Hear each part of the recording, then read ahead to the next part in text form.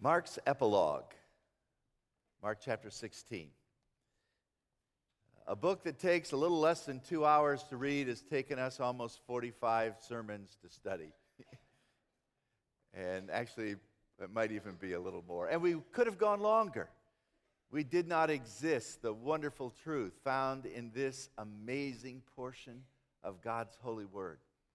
But I hope you have enjoyed this study. It's been life-changing for me as we have sought to simply see Jesus Christ in all of his glory. There are two amazing confessions made in the Gospel of Mark. One is by Peter, who when Jesus says to him in chapter 8, "Who do men say that I am?" he declares, "You are the Christ." In Matthew, the phrase is added, "You are the Christ, the Son of the living God." You are Messiah, you are God. The last confession is made in chapter 15 by a Roman soldier. So you've got a Jewish rabbi or a Jewish disciple and a Roman soldier who at the cross, after hearing his cry and seeing how Christ died, declared, "Surely this man was the Son of God." And that's the best he could do with all he had in declaring the deity of the Lord Jesus Christ. So we have these wonderful confessions in the Gospel of Mark, but the epilogue is interesting. Epilogue comes from two Greek words. Epi actually means on top, and logos is the Greek word for word or to speak. And so on top is the idea of adding on to, in addition to. So the epilogue is the final word in addition to what has been said. It is the final literary piece to bring closure to what has gone before. And Mark has an amazing epilogue. I like what Orson Welles says, if you want a happy ending in a story, it depends, of course, on where you stop your story. And the Gospel according to Mark, although it is not without some controversy as far as where the original manuscripts actually stop the story, what we're given in our Bibles is a fascinating summary and end to this amazing life of Christ, but not the end. It is only a fitting stop to his life story here on planet Earth. And what I find so amazing in Matthew chapter 16 is that we go from skepticism to evangelism, right? When they hear about the empty tomb, they don't believe. But by the end of the chapter, they're going everywhere, telling everyone about this amazing story. And so my question is, what made the difference? What transformed their thinking? What inspired their lives? What was the process? What was the catalyst? What made them go from unbelievers to passionate proclaimers of the empty tomb and the gospel of Jesus Christ? Well, that's what chapter 16 is really all about. Back in 1987, there was a British series of children's books created by Martin Handford, and the subject was called Where's Wally? Published in America, it is Where's Waldo? Some of you have seen this, haven't you? So you've got the challenge to find this character, Wally or Waldo, who's dressed in his distinctive dress, a red and white type of sweater and a ski hat that's the same color and black glasses. And you know, I think there's probably some profit for children to improve their observational skills, or if you want to keep them occupied for a period of time. But for people with dyslexia, kind of like me, it's almost like Spanish water torture, you know, to try to find the guy somewhere. And by the way, he's up in the upper left-hand corner. I had to tell you that, or for the rest of the sermon, you would be looking for Waldo and maybe not find him. But there's not really any significant benefit for us, except maybe a few minutes of leisure and diversion, for us to find Waldo in the myriad of pictures that he is hidden in. But there is tremendous benefit for us to ask the question, where's Jesus in Mark chapter 16? Because I think that question helps us put together the bridge between skepticism and evangelism. Where is Jesus? So, where is Jesus when we start out Mark chapter 16? And the answer is verse 6. From the angel, he is not here. He is risen. He is not here. See the place where they laid him. So you remember the story. The background is that the women, after the Sabbath is over, Jesus dies on Friday. He's buried quickly. Joseph of Arimathea, Nicodemus do the burial work. Some of the women see where he is laid. The Romans seal the tomb and put a guard, which Mark doesn't talk about, but Matthew does. And so they have to wait until the Sabbath is over. And after the Sabbath is over, very early on the first day of the week, they go to anoint the body. Now, you have to remember that the Jewish burial system had two stages to it. The first stage was to take the body down, wrap it in a shroud, and put it in a stone tomb. They didn't bury the bodies underground. And that body would stay there for approximately a year to decompose, to desiccate. And that would eliminate the flesh. And then they would come back about a year later and collect the bones and put them in a bone box called an ossuary. And then if you were rich enough, you had enough room in your tomb for the whole family. So you would go in, take the box, put it back in the back, and leave the front area for the next family member who died. I don't know that I'd want that job going in that tomb for all the family members, but that's what they did, and you can still see some of those tombs on the Mount of Olives today. So the women were going to anoint the body. They had no hope of resurrection. They had no thought that he would be alive.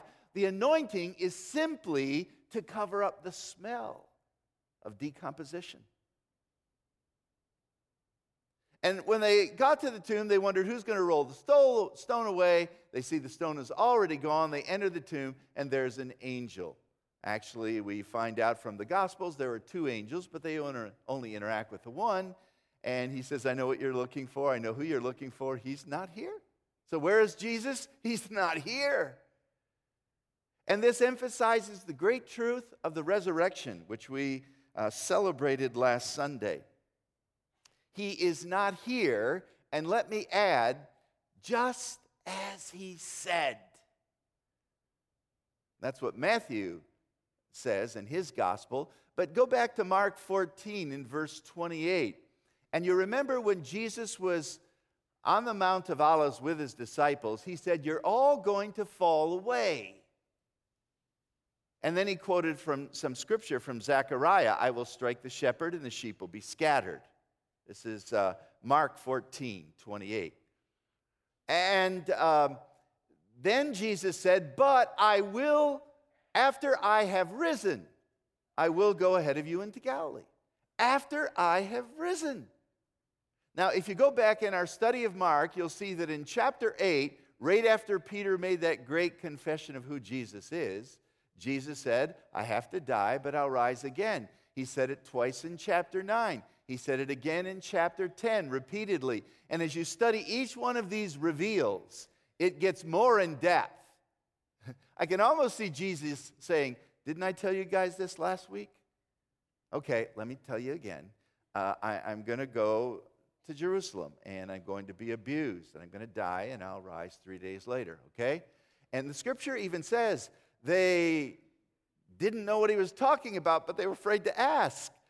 So like in college class, when the professor asks a question or says something, and you have no idea what they're talking about, but you don't want to ask a question because you'll sound stupid. So you just nod your head. And that's what the disciples were doing. So it's a few days later, he says, now the whole resurrection deal, and they're giving him this starry-eyed blank look, and he says, okay, let me tell you again, and he gives more details. But after Jesus died and the tomb was empty, they still didn't understand. John chapter 2, after the resurrection, then they understood.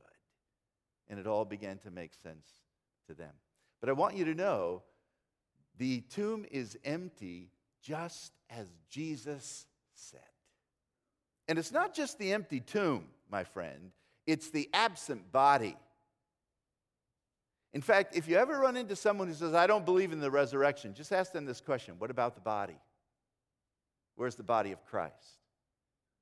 I mean, there's no answer to that, because if the Romans could produce it, or if the Jews could have produced it, they would have. And people knew where he was buried. And the fact that the tomb is empty and the body is gone underlines this great truth of the wonderful resurrection of Jesus Christ. So the angel invites them to examine the emptiness of the tomb. The very thing that discouraged them, the tomb is empty and we don't know where they've taken him, is the thing that ought to be the most encouraging thing for the church. Jesus is alive. In the original language, it's one word: he is risen. And in that one word, there is the announcement of the greatest miracle that has ever happened on planet Earth. And Jesus is alive. That's the implication of all of this. I am the resurrection and the life. Whoever believes in me will never die. He has conquered death. Isn't that great? If you read 1 Corinthians chapter 15, "O death, where is your sting? Where is your boasting, O grave? It's been destroyed by the Lord Jesus Christ." He's removed the sting. He's fulfilled the law. Thanks be unto God for this wonderful victory. We sang the Getty song, "In Christ Alone," but they have an equally powerful song called "The Power of the Cross." And one line goes like this: "Oh, to see my name written in the wounds, for through your suffering I am free. Death is crushed to death. Life is mine to live, won through your selfless love." Oh, the power of the cross. Death is crushed to death. And that's what we're talking about by the fact that the tomb is empty. Now, the women fled from the tomb, Mark tells us, with trembling and with bewilderment. Two interesting Greek words. The Greek word for tremor is tremos. That's where we get our English word tremor. So they were shaking, but the word for bewilderment is the word ekstasis, where we get the English word ecstasy. So it's not just fear, but it's amazement. In fact, Matthew adds the idea of joy. They fled from the tomb with fear and joy. Ecstasy. This amazing, thrilling truth was beginning to dawn upon them, and they had to go and tell others. And when they went to the disciples and told them, the disciples said, "Nonsense." And that's where the skepticism was found. There's also another implication. There is hope. And Peter says it in his epistle. We are brought to a living hope by the resurrection of Jesus Christ from the dead. So because Jesus lives, I can face tomorrow. We had a funeral service here yesterday, and they sang more hymns in that funeral service for Ron Boss than I've ever seen in any other service I've ever been part of. I think there were 8 or 9 hymns, and one of them was, "Because he lives, I can face tomorrow." There's hope for those who put their faith and trust in Jesus Christ. So where is he? He's not here. Secondly, where is he? Again, the angel said in verse 6 and 7, "But go, tell your disciples and Peter, he's going ahead of you into Galilee." So that's where he is going. He's going ahead of you into Galilee. Now, I remind you, this was promised as well. In that same text of Scripture we read a moment ago, chapter 14, Mark 14, verse 28. I'll strike the shepherd, sheep will be scattered. But after I have risen, I will go ahead of you into Galilee. And the angel says, there you will see him just as he promised. So these locations are tied to a previous promise. And the whereabouts of Jesus is a fulfillment of his holy word.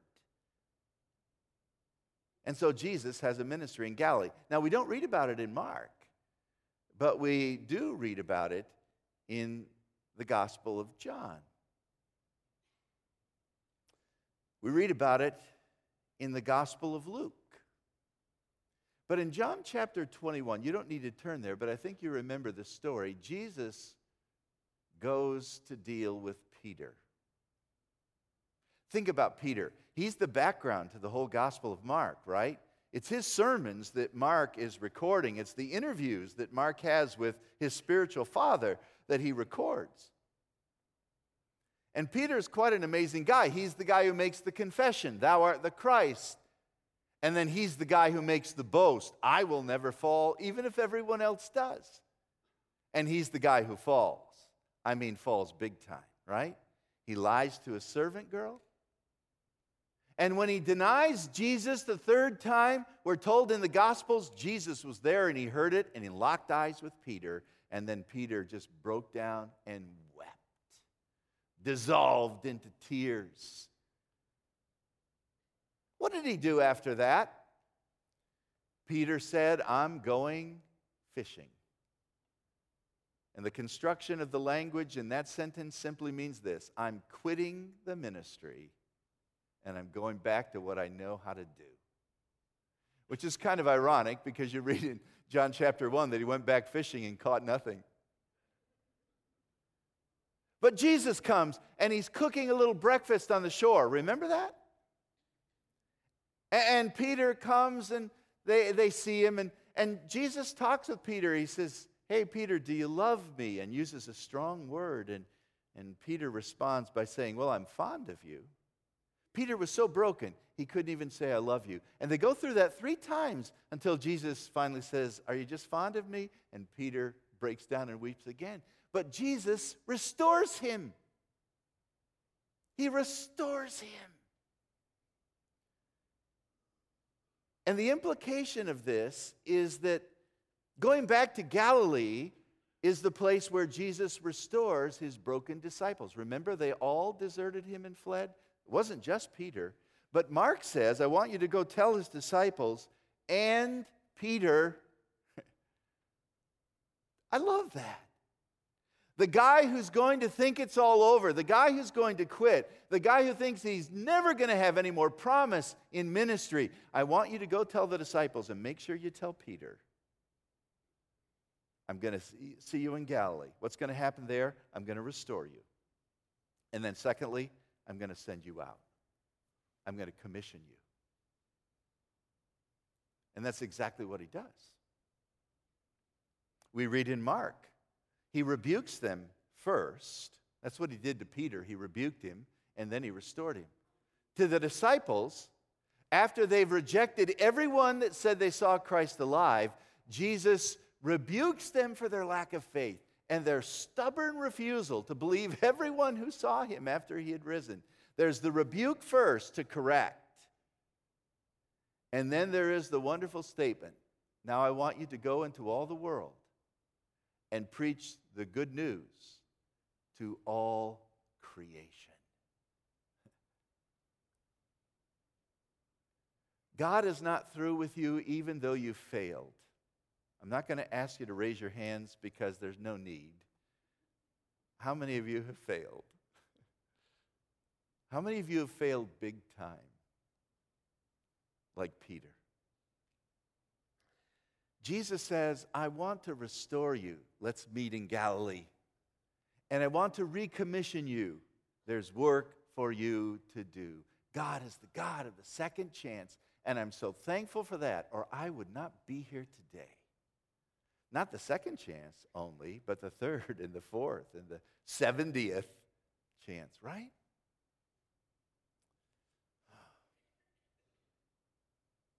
My dear friend Doug Schmidt pastors at Woodside Bible Church, and I wish you had the video, but you can find it online on their website.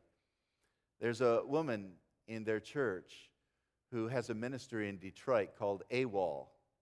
It stands for All Are Worthy of Love. And she drives down the streets of Detroit with this white van looking for street people, and she saw this woman and stopped and witnessed to her and gave her some materials, just hygiene stuff and things like that, and witnessed to her. And this person didn't trust Christ, but she was later, this woman had been living on the streets of Detroit, abandoned at the age of 11, living on the streets of Detroit, experiencing drugs and everything else. And she was thrown into prison because of prostitution, but while she was in prison, she remembered the gospel she had shared and came to Christ. Last Easter Sunday, they had this girl who came to Christ, who was living on the streets, share her testimony. And people were dissolved to tears. And they said, "Hey, do you have a job?" She said, "Yeah, I just got a job." "Do you have a car?" "No, I don't." They said, "How about if we give you a car?" The church gave her a car. It gave it to her in front of thousands of people. And she broke down and wept. He said, "We have a car dealer in our church, or a salesman in our church, and he's put this all together, and it's a great deal. The church is paying for it. Here are the keys. You can pick it up Monday." So she goes to the dealership to pick up the car, and here's this car salesman from their church, and he gives them the car, and all the people from the dealership, not Christians, come out and say, "We want to help," and they bought her gas and gave her some other money. And then she said to the salesman, "Hey, have you witnessed to all these people?" And he said, "Well, no, I haven't." He says, "I'm not even sure I'm a Christian." She said, "Why aren't you a Christian?" He said, "I don't feel worthy." She grabbed him by the lapel and said, "Look at me." Jesus has saved me. If he saved me, he can save you. And that guy got saved. And the story continues on and on and on. You don't feel worthy? Look at Peter. And God restores him and then sends him out. And what a blessing it is to send people out. That's what we're doing with Pastor Ben. You hate to see him go. But things can't stay the same forever. And God wants us to move and reach out and touch lives. And we have the privilege of sending them out. As painful as that may be, like sending your kids away. Maybe that's not a good illustration because sometimes you're glad to see them go. But you get the idea. It's also painful, right? When we were in Israel, very first time on our agenda was to go to a place called the Primacy of Peter. I had no idea what that was. And I think I was actually doing the devotional for it. Don, you're doing the devotional, Primacy of Peter. I said, what in the world is that? So with me is a New Testament scholar, Dr. David Turner, from our seminary, who's written a huge commentary on the Gospel of Matthew. Again, one of the greatest scholars in the New Testament that you'll find. I turned to David and said, "David, what's the primacy of Peter?" He says, "I have no idea." And so when we get there, we find out it's connected with John 21. Now, we don't know where the location is, but this church is called the Primacy of Peter. Never gone in it, but on the shore, we stand and read John 21 about Peter being restored. Somewhere along that northern shore of Galilee, Jesus met with Peter and restored him. I don't like the name the Primacy of Peter, though. How about the primacy of God's grace? That's what it's all about. Hey, there's one third location in Mark 16, right? So he is not here, he is risen. I'm going ahead of you into Galilee. The one means he's alive, he's conquered death, there's hope. The second means we can be restored and forgiven and recommissioned. Here's the last one, and this is pretty amazing. The last one is simply this. Where is Jesus? Verse 19. He's in heaven at the right hand of God. By the way, he told them this too. If you go back in Mark's Gospel, chapter 14, during the Jewish trial, Caiaphas said, "Are you the Christ, the Son of the living God?" And Jesus said, what? "I am." Which, by the way, was a reference to that great name given to Moses. Jesus is the I am. But Jesus didn't stop there. He recalls two other Old Testament texts. And he says, "And you will see the Son of Man sitting at the right hand of the Mighty One and coming in the clouds of heaven." Sitting and coming. Two royal activities. Sitting at the right hand means authority and power. Coming in the clouds of heaven means it's time for judgment and the establishment of his kingdom on earth. So what happens after Jesus talks to his disciples? By the way, this is the first time in the Gospel of Mark that you have the title, the Lord Jesus, verse 19. After the Lord Jesus had spoken to them, he was taken up into heaven, and there he sat at the right hand of God, fulfilling the promise that he had given. Did you notice that each one of these locations fulfills a prior promise? Doesn't that strengthen your faith? Whatever he says, he will do. His word is true. By the way, if someone says repeatedly that they will die and 3 days later, after being buried, come out of the grave alive and they pull that off, I think they can do anything they want to do. Don't you? So when Jesus promises to never leave you or forsake you, trust it. The implications are these. He is Lord. He is Lord. He's risen from the dead and he is Lord. Someday every knee will bow and every tongue confess that Jesus Christ is Lord. Confess it now and your life will be filled with blessing. He is Lord. And secondly, he empowers his church to do whatever they need to do. The list of signs that goes prior to verse 19 sometimes throws people off. But actually, I think all that is a summary of some of the things that did happen under the ministry of the apostles. They did cast out demons. They did speak in other languages. They did drink deadly poison. That is later on in tradition. We have no place in the Scripture where it actually talks about that. But it doesn't mean that you initiate drinking deadly poison and see if you're going to live. They did pick up snakes and live. You find that out in Acts chapter 28, right? Apostle Paul. But it's not that you initiate picking up snakes. There's a whole group in the Appalachian Mountains who think that this is part of their religion, the snake handlers. And I find it ironic that the founder of that little sect died of snake bite. Now, if something like that happens, God has the power to save you. But the whole point is, God empowers his church to do what he wants them to do. Why? Because he's on the throne and all power is given to him. 1 Peter chapter 3, verse 22. Jesus has gone into heaven. This is Peter talking. Jesus has gone into heaven, and he's at the right hand of God, and angels and authorities and all powers are subject to him. There isn't a government in this world that is not subject to Jesus Christ. Now, he's allowing them to do what they want to do to a certain extent, but someday every knee will bow and every tongue confess that Christ is Lord. The Christian life is the life that is lived in the presence and power of the one who is crucified, rose again, restored his disciples in Galilee, and now is at the right hand of the Father. And because that is true, we need to go and spread the word. So from skepticism to optimism, from unbelief to evangelism, the disciples go everywhere. And the phenomenon is this: those who were small and frightened turned the world upside down.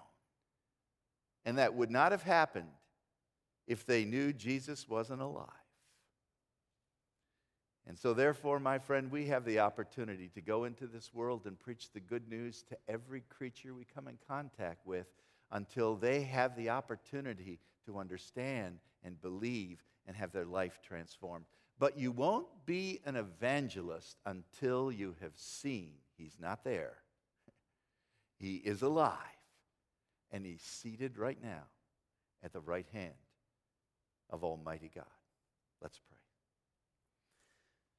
Lord, encourage our faith this morning by the simple knowledge that you indeed reign supreme. That the tomb is empty because you conquered death. That you fulfilled your word and restored your disciples, and they became flaming evangelists. And that when your work was accomplished, and your 40 days of ministry, post-resurrection ministry were completed, you took your seat on the throne above. And we read in the book of Romans, chapter 8, who will condemn us? Not Christ. For he is the one who was crucified, who has also been seated at the right hand of the Father, and who intercedes for us. Therefore, we are confident that every promise you've ever made will be fulfilled. And the good news of Jesus Christ is the only hope for this desperate, dying world. And may we be ambassadors to call every person to be reconciled to God through the sacrifice of Jesus Christ, in whose name we pray. And all God's people said, amen. Amen. You're dismissed.